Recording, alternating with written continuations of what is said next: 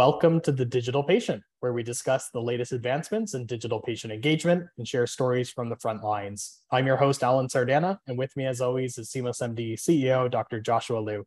Today, we're joined by our very special guest, Dr. Mike Hahn.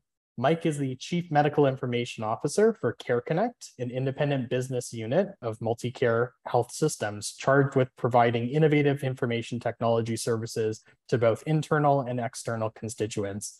He is board certified by the American Board of Urology and Urological Surgery and the American Board of Preventative Medicine and Clinical Informatics. Prior to his tenure at MultiCare, Mike was the Chief of Surgery and CMIO at Pacific Medical Centers, Associate Medical Director of the Uniformed Services Family Health Plan, and a System Surgical Informaticist for Providence. Mike attended Brown University, where he earned a bachelor's degree in biochemistry. He received his MD from the University of Michigan and completed his urology training at the George Washington University School of Medicine.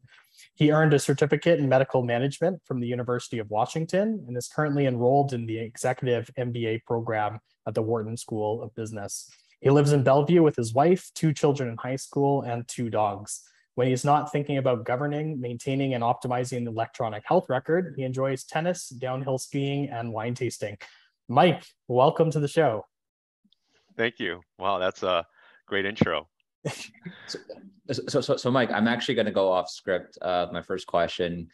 So that's okay. So in your bio, it sounds like a lot of your time is spent thinking about governing, maintaining, and optimizing the EHR. I just want to check in. How much time are you spending a week on that? Because it sounds like that might not leave enough time for tennis, skiing, and wine tasting. So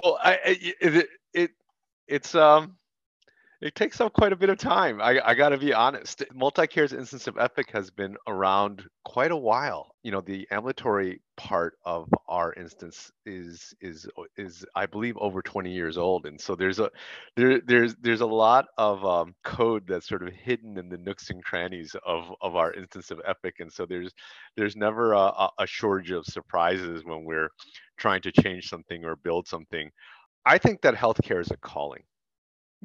There's a lot of other things that we can do that make more money, take less time, cause less heartache. But the bottom line is that if you're going to be involved in healthcare, you really need to be bought into the vision and mission of improving health. And so when I first started this job at MultiCare, I wanted to take about a month off between my previous gig and this one. And Ben actually convinced me that they needed me and that I should come in at least part-time. And so we finagled something where I was working part-time. And what I found was that I started working part-time, and there were all these sort of problems and issues that were coming up. And when I was cycling, or when I was in the shower, or when I was, swimming laps or what have you, I found myself sort of thinking through these things. And one of my buddies got, he said, Mike, they got you for shower time. They got you for your shower time, right? Because you're sitting there in the shower and you're trying to think through these problems and issues. And even though you're part-time, you're still working through things as if you're full-time. Mm-hmm. So, I do tend to dwell on things, and I do tend to think through things. And there's a significant amount of bleed over from my professional life into my personal life and hobbies, for better or for worse. Mm. But I do think that part of that comes from healthcare being a calling, and that it's not something that you can just sort of turn on and turn off. So I guess that's really where I would. That's really where I go with that, is that even when I'm and it's probably my terrible work-life balance, but yeah, I mean, on the chairlift, are there times where I'm thinking through, when I was taking care of patients? Were there times where I would think through, is there times where I would think through informatics problems on the chairlift or, in between points? Yeah, absolutely. And so, wine tasting in general is a very social activity. And typically I taste with other physicians, but also other software. Here in the Seattle area, there are plenty of software engineers, and just being able to bounce ideas off of people from different backgrounds does work tend to creep into those conversations 100%. And some of my biggest insights have been in those types of situations. And so yeah, I do think that my hobbies tend they do tend towards these situations that give me a place where I can still discuss work but have fun at the same time. You know what's and that's funny? Probably why, and it's probably why I wrote it that way. I love that. So it's funny you mentioned and we joke about the value of let's say the shower time, but I know for me, some of my best ideas about Seamless have come like, just like trying to clear my head, while taking a shower, or like on my like daily like 45-minute walk outside, or just like that mental time alone. Some of my best ideas have come through that. So actually, I think in many ways, like there should be a premium on on like what seeps into your shower time or your cycling time, whatever it is, or your skiing time, because that's actually a lot of times when your best thinking comes through. So, I think organizations need to realize that's actually really valuable time that if work's seeping into that, that's meaningful. So. And again, one of my old bosses used to say, I don't pay you 40 hours a week, right? I pay you for your expertise, and I pay you for your thought leadership. And unfortunately, that doesn't end at the end of your 8-hour day or your 10-hour day. You still, if you really enjoy what you do, you still it ends up bleeding over into that time, for better or for worse. And so it's I think that these types of jobs, that's the beauty of these types of jobs, is that you get to think through problems and issues, and again, it never really leaves you. And Mike, you have this amazing story of how you got to this point. You mentioned that medicine is very much a calling, and so I'm wondering if you could take us back to medical school and your roller coaster into residency and beyond. Just because I think a lot of folks who are way early in their training probably have a lot of the same thoughts that you had going through training, but often when we're facing struggles in medical school and residency, we don't talk about it a lot. So do you mind kind of taking us back to medical school and kind of what your experience was going into residency? Yeah, no, I mean, I think I certainly think it's an interesting narrative, but it's about myself, right? And so I'm a third generation physician. So both, so my grandfather was a physician. Both my parents were physicians. I was accepted to medical school right out of high school. I was accepted into an 8-year program right out of high school, and so I never considered it as much of a privilege as I should have, and I think that a lot of that had to do with my maturity level at that point. I didn't appreciate the experience or the journey while I was there, and I hate to say this, but I probably considered it more of a birthright than a privilege. And for those of us that have gone through medical school, if that's the attitude that you go into it with, it can be a pretty painful experience. It's not. It's something that you have to be mentally and emotionally and physically prepared for, because it is the 4 years of medical school are an assault on your mind. So, after going through 3 years of medical school and starting my clinical rotations, I was really unsure as to whether or not I wanted to finish. I think that I was fairly certain that I would finish medical school, but did I want to go on with training, and did I want to go on to a career in practicing medicine?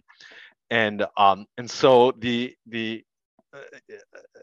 during my 4th year, I had a chance to rotate on urology, at the University of Michigan.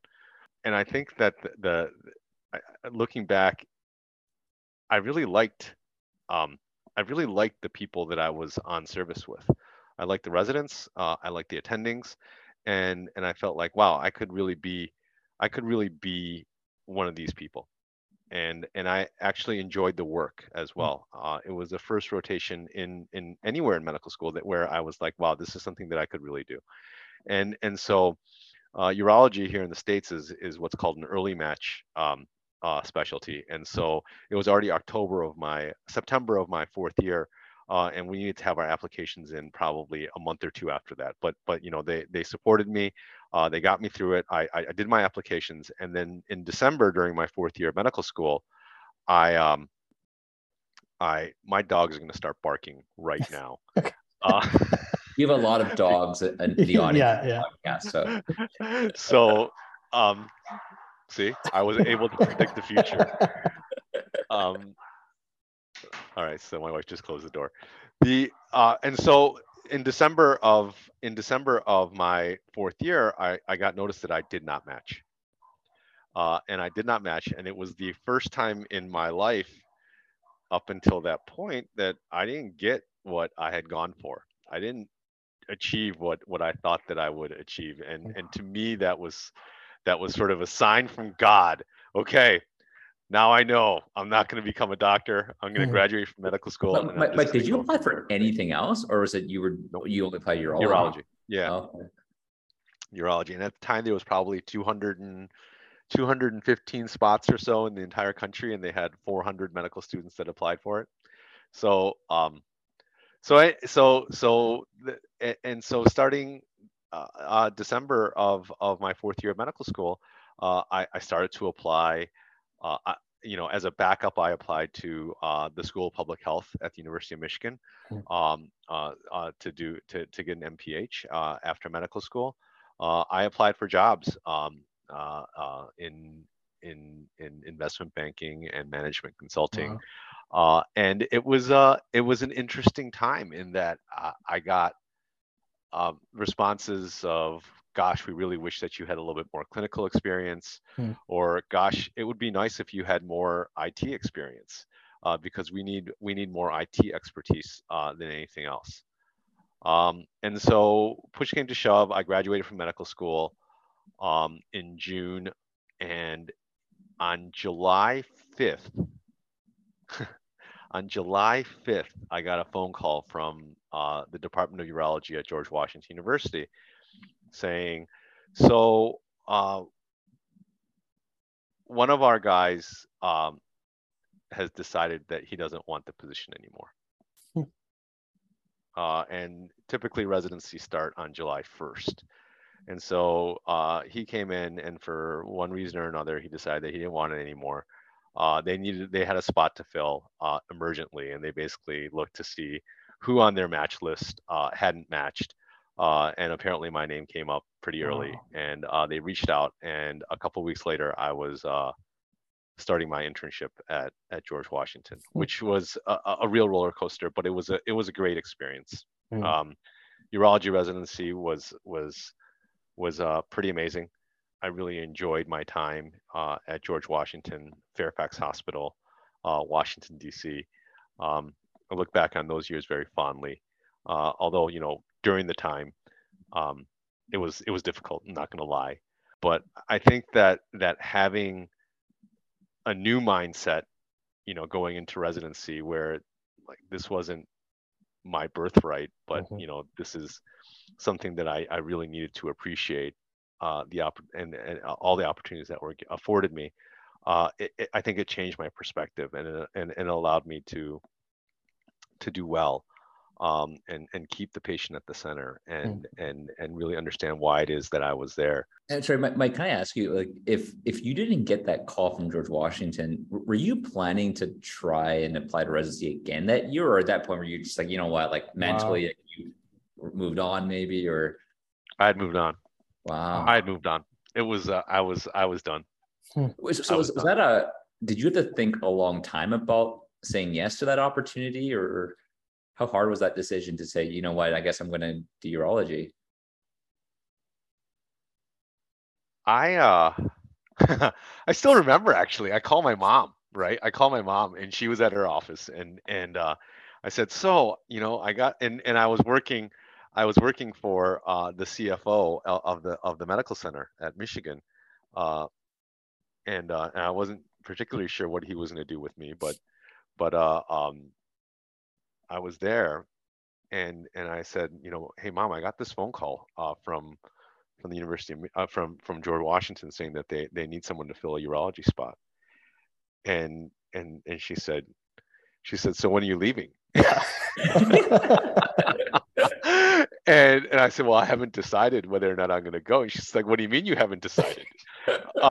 And I took a weekend to chew on it, and really in the end, it it it um it wasn't a difficult decision Mhm. for me to make. I was able to sort of um, I was able to make that decision pretty quickly. That's amazing. I love that story. Yeah. I love it in particular, like just that shift in mindset. It's almost like that needed to happen to then go on with this whole career. And like you said, put the patients at the center, not think so much about yourself, but really understand why you're doing what you're doing. I love that, Mike. And then actually, you became a urologist, you went on with that. And then about a decade ago, you began your journey into health IT. So you knew, back then how important IT was and how they were looking for that.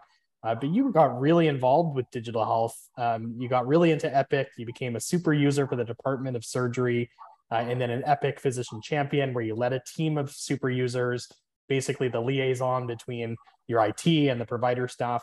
What motivated you to first get involved with tech? Huh. I I think that I wish that I could say that it was super intentional, right? I mean, I wish that I could say, oh yeah, this experience, during my fourth year of medical school, where I was told, if you really want this job, you need to have more IT experience.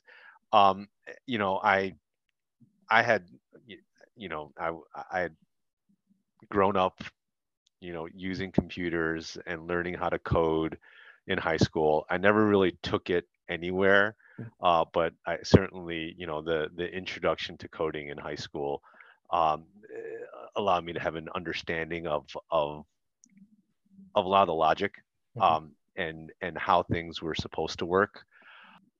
Once we stood up Epic, um, I got pretty good at it very quickly, and I think that it was more a function of my understanding of the underlying logic that was being used to create to create what Epic really was, and so I got good at it pretty quickly, and I was part of the physician leadership, and quite honestly, it was that position, we the CMO, who was our de facto informatics leader before there was really an informatics program, had left. And I was part of physician leadership, and they said we really need somebody to help out with this, and it was, oh, Mike, you're good at Epic and you're already a physician leader. Can you step into this role? And so, like a lot of us, from that generation of informaticists, uh, I sort of call us accidental informaticists, or because you sort of, I'm sure that there were more thoughtful people than me that actually took on the role, intentionally. But for me, if you had asked me in 2005, when I was finishing my urology residency, whether or not I'd be involved in informatics, I would have said, "What's informatics?" Number one, and then number two, I would have said, no, I'm going to be operating my brains out, and literally, 6 or 7 years after residency was completed, I was leading a small informatics team, and so it's not as intentional as one might think. It was more based upon interest, and again, being in the right place in the right time. So we're gonna talk about. I mean, we can talk about Malcolm Gladwell, and we can talk about outliers, and yeah. I mean, I think that really I had some of the skills that were necessary, and I was in the right place in the right time, and this opportunity was offered to me, and I took it. I wish it was more intentional. Gosh, I wish it was more intentional, but it was I felt like it was a great opportunity. Mm-hmm. It was funny. I remember I saw this great presentation by a gentleman named Jordan Banks. Jordan Banks used to be the head of Facebook Canada, and he was doing this convocation presentation for kind of his the university he graduated from, and he kind of put this little chart on the screen about showing how his career journey going from, I think he started off as a lawyer or something and ended up as the head of Facebook Canada. But he was telling the graduating class, if someone had asked me, 20 years ago where I was going to end up in my career, all the things I did along the way, I would have not predicted at all. And the only reason I ended up here at the time in his current role was just, saying yes to accidental opportunities that came along the way. And his whole point was, humans are just very bad at predicting the future, especially around career journeys. And the key thing is just like being open-minded, following your curiosity, not trying to plan everything out. And I think your story is a great one of that. I mean, I think a big thing that you did was that you said yes and you followed your curiosity. And yeah, I mean, clearly it was, informatics wasn't even a word that you used back then, but I just feel like a lot of really successful people have just like let the accident opportunity not just show up, but actually say yes to it and put in the time and effort. And probably most people, even if they want to make it seem like the narrative was like pre-written by them, and probably in most cases it wasn't. I mean, can't imagine too many cases where people actually had planned out their entire careers and they were right. That just seems unreal to me. Maybe there's a few outliers there who exist, but yeah, no, yeah, I think that I think that you're probably right. And if it were all planned out, it would be a little bit boring, wouldn't it? I mean, the twists and turns are sort of what make this an interesting journey. Hey, can I ask you a random question? So, depending on where you worked in clinical informatics, you may have used Epic or Cerner or Meditech or something else. Do you feel like, talking to your colleagues and your experience as well, if you started off working with a certain EHR and you wanted to build a career in clinical informatics, is it easy to move? Let's say you wanted to move to a new health system and take on a leadership role with a totally different EHR. Does it really matter if you started off on a certain EHR but not another, or are the principles so common that if you were good, it doesn't really matter where you started? I think the principles are common enough, and I mean, so MultiCare's CHIO Ori Lotan, he actually started in a Cerner shop, and then he came over to MultiCare, which is an Epic shop. And so I think that the principles remain the same. I mean, your principles of clinical decision support, on the underlying logic, right? I mean, database architecture. I mean, we can talk about all these things, but I mean, I do think that if you're a good informaticist in Cerner, you can be a good informaticist in Epic. And one of my colleagues and friends, he's an informaticist for Providence, super talented guy, and Kang Su, and he started with Meditech, and now he's one of the best I know in terms of informatics, and he works for Prov and he works in Epic. And so I mean, I have so much respect for people who have been in different records and have led different records, because I think that can only make you better. Totally. Mike, you were a member of Epic's urology steering board, and this was a national committee to improve the urology user experience. What would you say is the hardest thing about improving the clinician user experience when it comes to health IT? So from a urology steering board perspective, it was neat to be on calls with you know urological informaticists. There's not a lot of us. We're out there, but there's not a lot of us. Like you can count it on one hand, or there's more than one hand, right? But I mean, just two hands, maybe. but maybe two hands. Uh, uh, so I think that the most interesting thing was realizing how different, and this flies in the face of just what I just talked about Mhm. in terms of why does what works here not work here.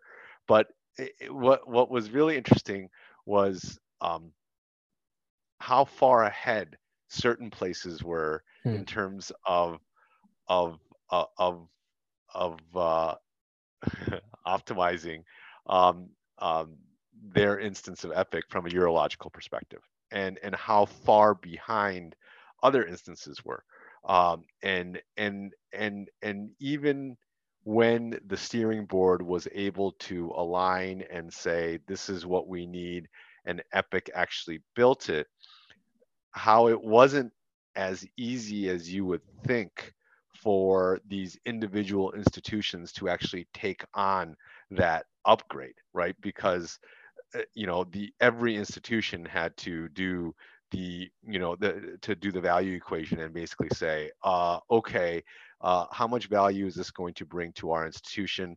How much work build effort do I need to Mhm. put into this? Do I build this for the 3 urologists that we have on staff when there are 60 primary care docs who are needing this and this, right? And so it I think it was eye-opening to try to see how difficult it was to get that sort of implemented across instances.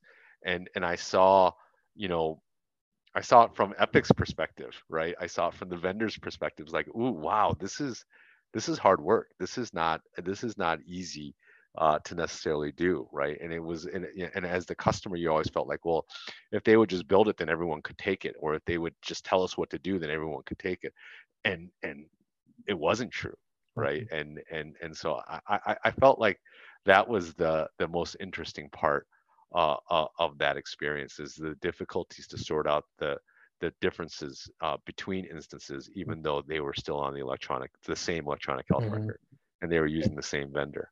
And Mike, is one of the challenges that people like yourself who often end up on these kind of boards and advisory committees, you're typically the most visionary, forward thinking, super users.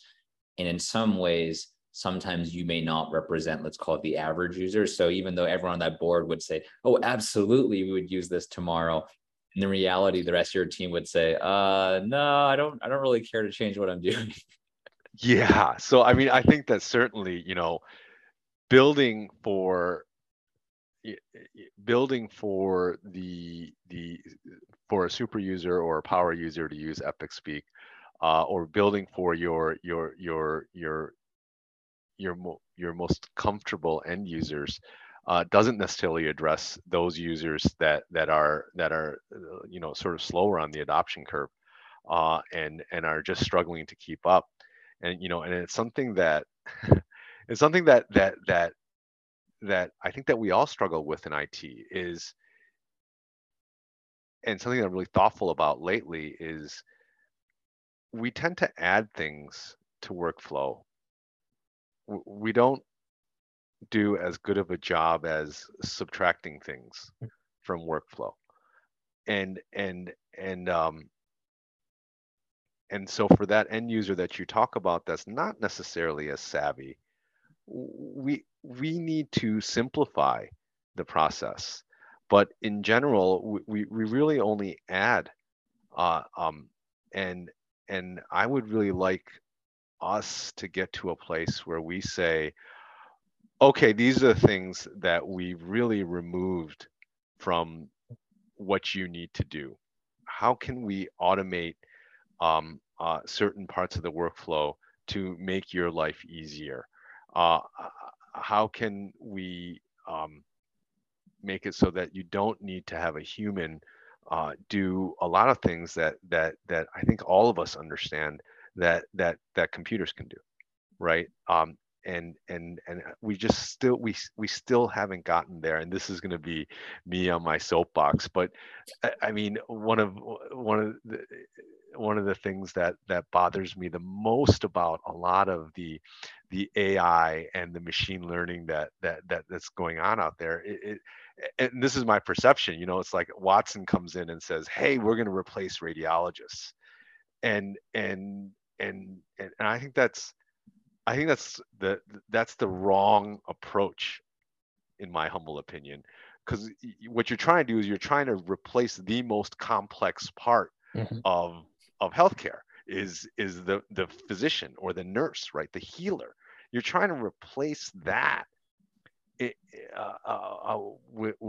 AI and machine learning, when what we should be doing is that we should be going after the other parts of the process that are more painful. Mhm. The prior authorization, the scheduling and registration, and I know that there are vendors out there that are doing this, but again, I mean, but really the big hoopla was around we're gonna replace radiologists and pathologists. There was an editorial in JAMA that said that in 10 years there's going to be no radiology residency or something along those lines, and it hasn't come to fruition, thank God, right?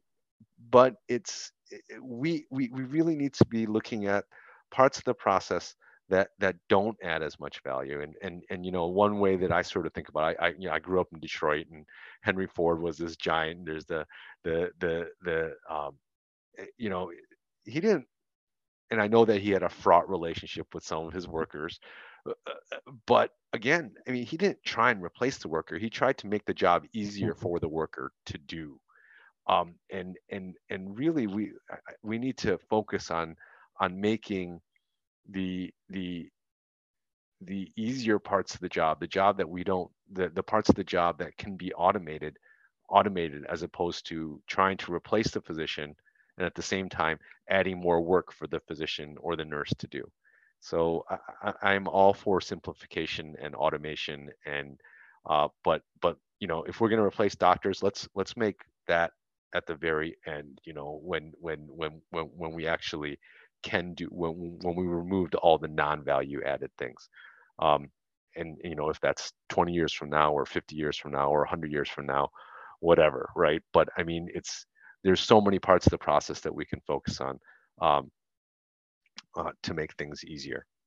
I love that idea of, how do we eliminate complexity? How do we remove workflows and steps that aren't useful, or even maybe, arguably remove things we've implemented that actually aren't value add or useful. And so it's funny because I think a lot of times there's like probably pressure to build a resume of, oh, I did this new thing, I implemented this new thing, it was successful.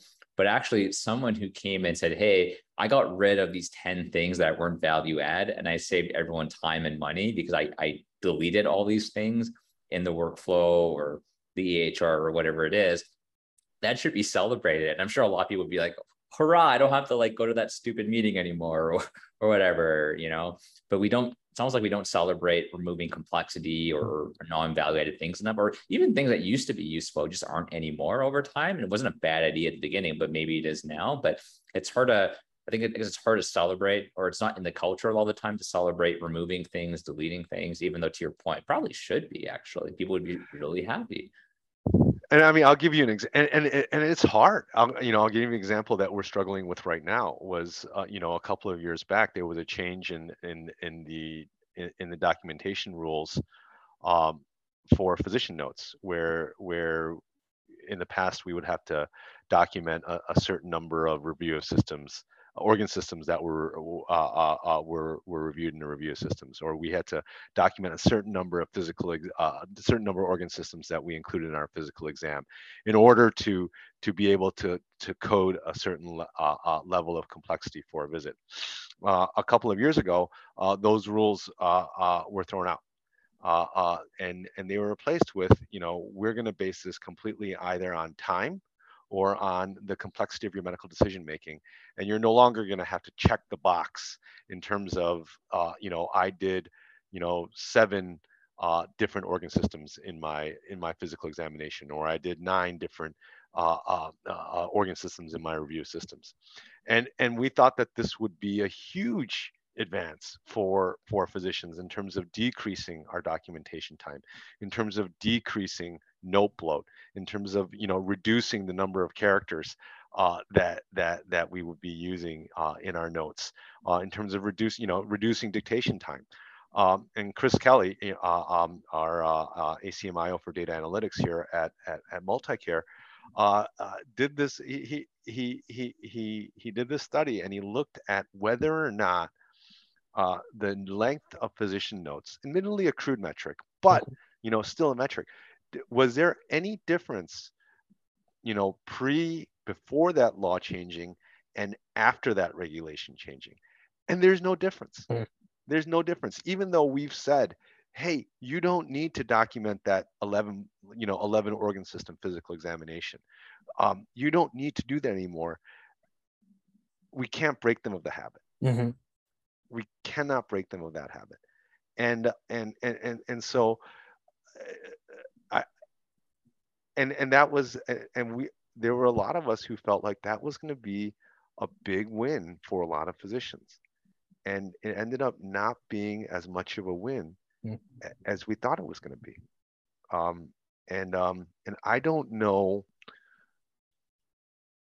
and I'm not smart enough, or I don't know at this point, how do you force that issue, right? How do you say to the doc, hey, look, you're spending 20 minutes per note. I have a way to cut you down from 20 to 16. How can we get there?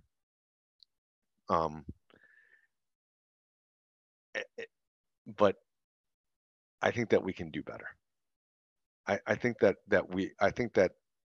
our end users deserve better. But I'm not 100% certain how we'll get there. But I do think that a net subtraction can sometimes, it's certainly not as sexy as that bright shiny new object, right? But I think that we can get to a point where subtraction is as sexy as that bright shiny new object. There should be someone should get a presentation at Epic's UGM where all they do is talk about the 10 things that I got rid of last year. You got to make it sexy. You got to like get on stage. You got to celebrate it. Because I think unless we get recognized for it, people may not believe that the organization actually cares about it. Or, but yeah, that's a tough one. It's a tough one. Definitely true. Well, Mike, I do want to talk a little bit about Care Connect. You're now the CMIO over there. Basically, Care Connect, as I understand it, it's a way to extend Multicare's Epic instance to help serve the community, the broader community. Can you tell us a little bit more about the work that you're doing with Care Connect and why this effort is important? Yeah, so the first instance that I was involved in was a very small instance. I mean, it was it was probably one of the smallest instances in the country where we only had 150 providers. It was an ambulatory only instance, and it was hard. It was hard work. It was hard work. It was hard to stay current, keep up with the upgrades and the updates that constantly kept on hitting us, as well as the optimizations that we just discussed. And I wasn't part of the initial discussions, but had Community Connect, which is what Epic calls it, been available at that time, I think I would have had a hard time saying no to a Community Connect relationship. And so, I had firsthand experience of what it was like to try and go Epic Direct as a smaller institution. And I think that Epic's, market penetration in terms of smaller institutions speaks for itself. And they are trying to address some of that with I think Garden Plot is what it's called, but as well as the Community Connect program. The ability to extend an instance of Epic at a lower cost to organizations like my old one, it was meaningful to me, right? I mean, it was like, wow, that is pretty cool that Multicare would go out and extend its instance to to certainly surrounding providers, but also other hospitals. Um, the thought of extending it to critical access hospitals, federally qualified health centers, tribal health clinics, all places that would, not necessarily be able to access, an industry leader vendor in terms of electronic health record, was meaningful to me, and it's certainly something that is uh, um, uh, it, I think that yeah, it was definitely meaningful to be able to offer it to people that, or clinics and patients who wouldn't otherwise be able to afford it. Right. So I think that I think that the Care Connect at MultiCare is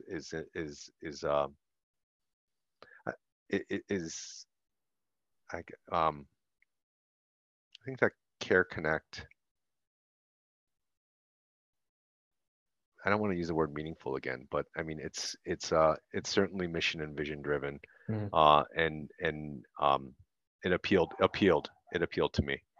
I think that the other part of Care Connect that is so important, and I think that I touched on this before, was that MultiCare does not have a monopoly on everything that's right, and if we can get better together, I think that's the most important. I think that that's one of the other very important parts of having a program like Care Connect is that the ability to serve external customers, or getting to a point where you're good enough to serve external customers, will only improve your ability to serve internal stakeholders. Yeah, makes a lot of sense. I love that idea. It's a very collaborative mindset of, let's grow and get better together and better serve maybe community and folks who can't have access to that necessarily. So that is really honorable, Mike, just being mindful of your time, we're going to jump to the Fast 5 lightning round. This is basically 5 questions to get to know you better for our audience. First question that we have is, what is your favorite book or book you've gifted the most? So in the last year, my favorite book was Think Again by Adam Grant. I actually gifted it to my entire team. So it checks both of the boxes there. Awesome. Yeah. Question 2, who is a person, dead or alive, who you'd love to meet?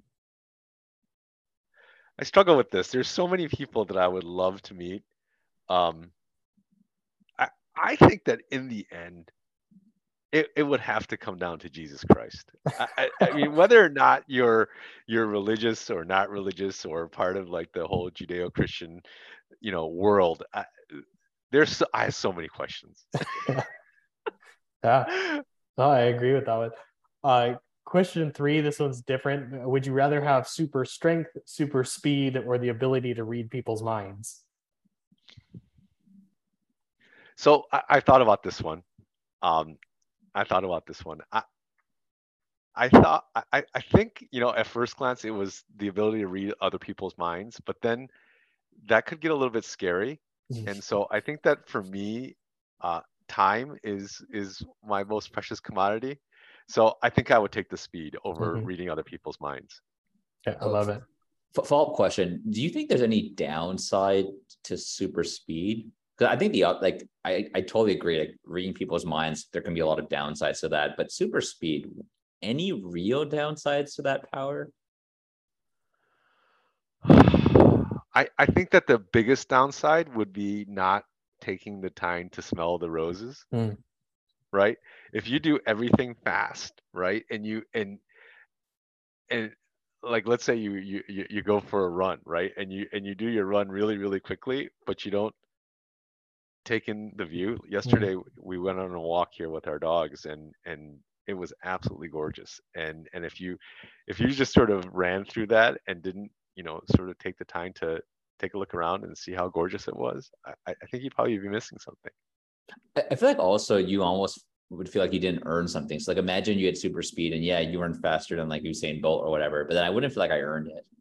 You know, I feel like, yeah, of course I'm the fastest person alive. Like I have super speed. Well, You're just like you're just lapping Usain Bolt. Yeah. I know, right? I mean, just be like, yeah, I mean, Yeah, that's fair. All right, question 4. What is something in healthcare you believe that others might find insane? I think I think it's got to be the red tape. I think that I don't know if it's the same in Canada. I would imagine it's better, but I think that the amount of time, treasure, and effort that is spent on red tape here in the United States is, I don't think that anybody has any clue. Yeah, definitely. Question 5. This one, Josh, we might have to get rid of this question eventually because it's now we're basically post-COVID now. But lockdown-related question: what is one hobby or activity you got into since the beginning of the pandemic?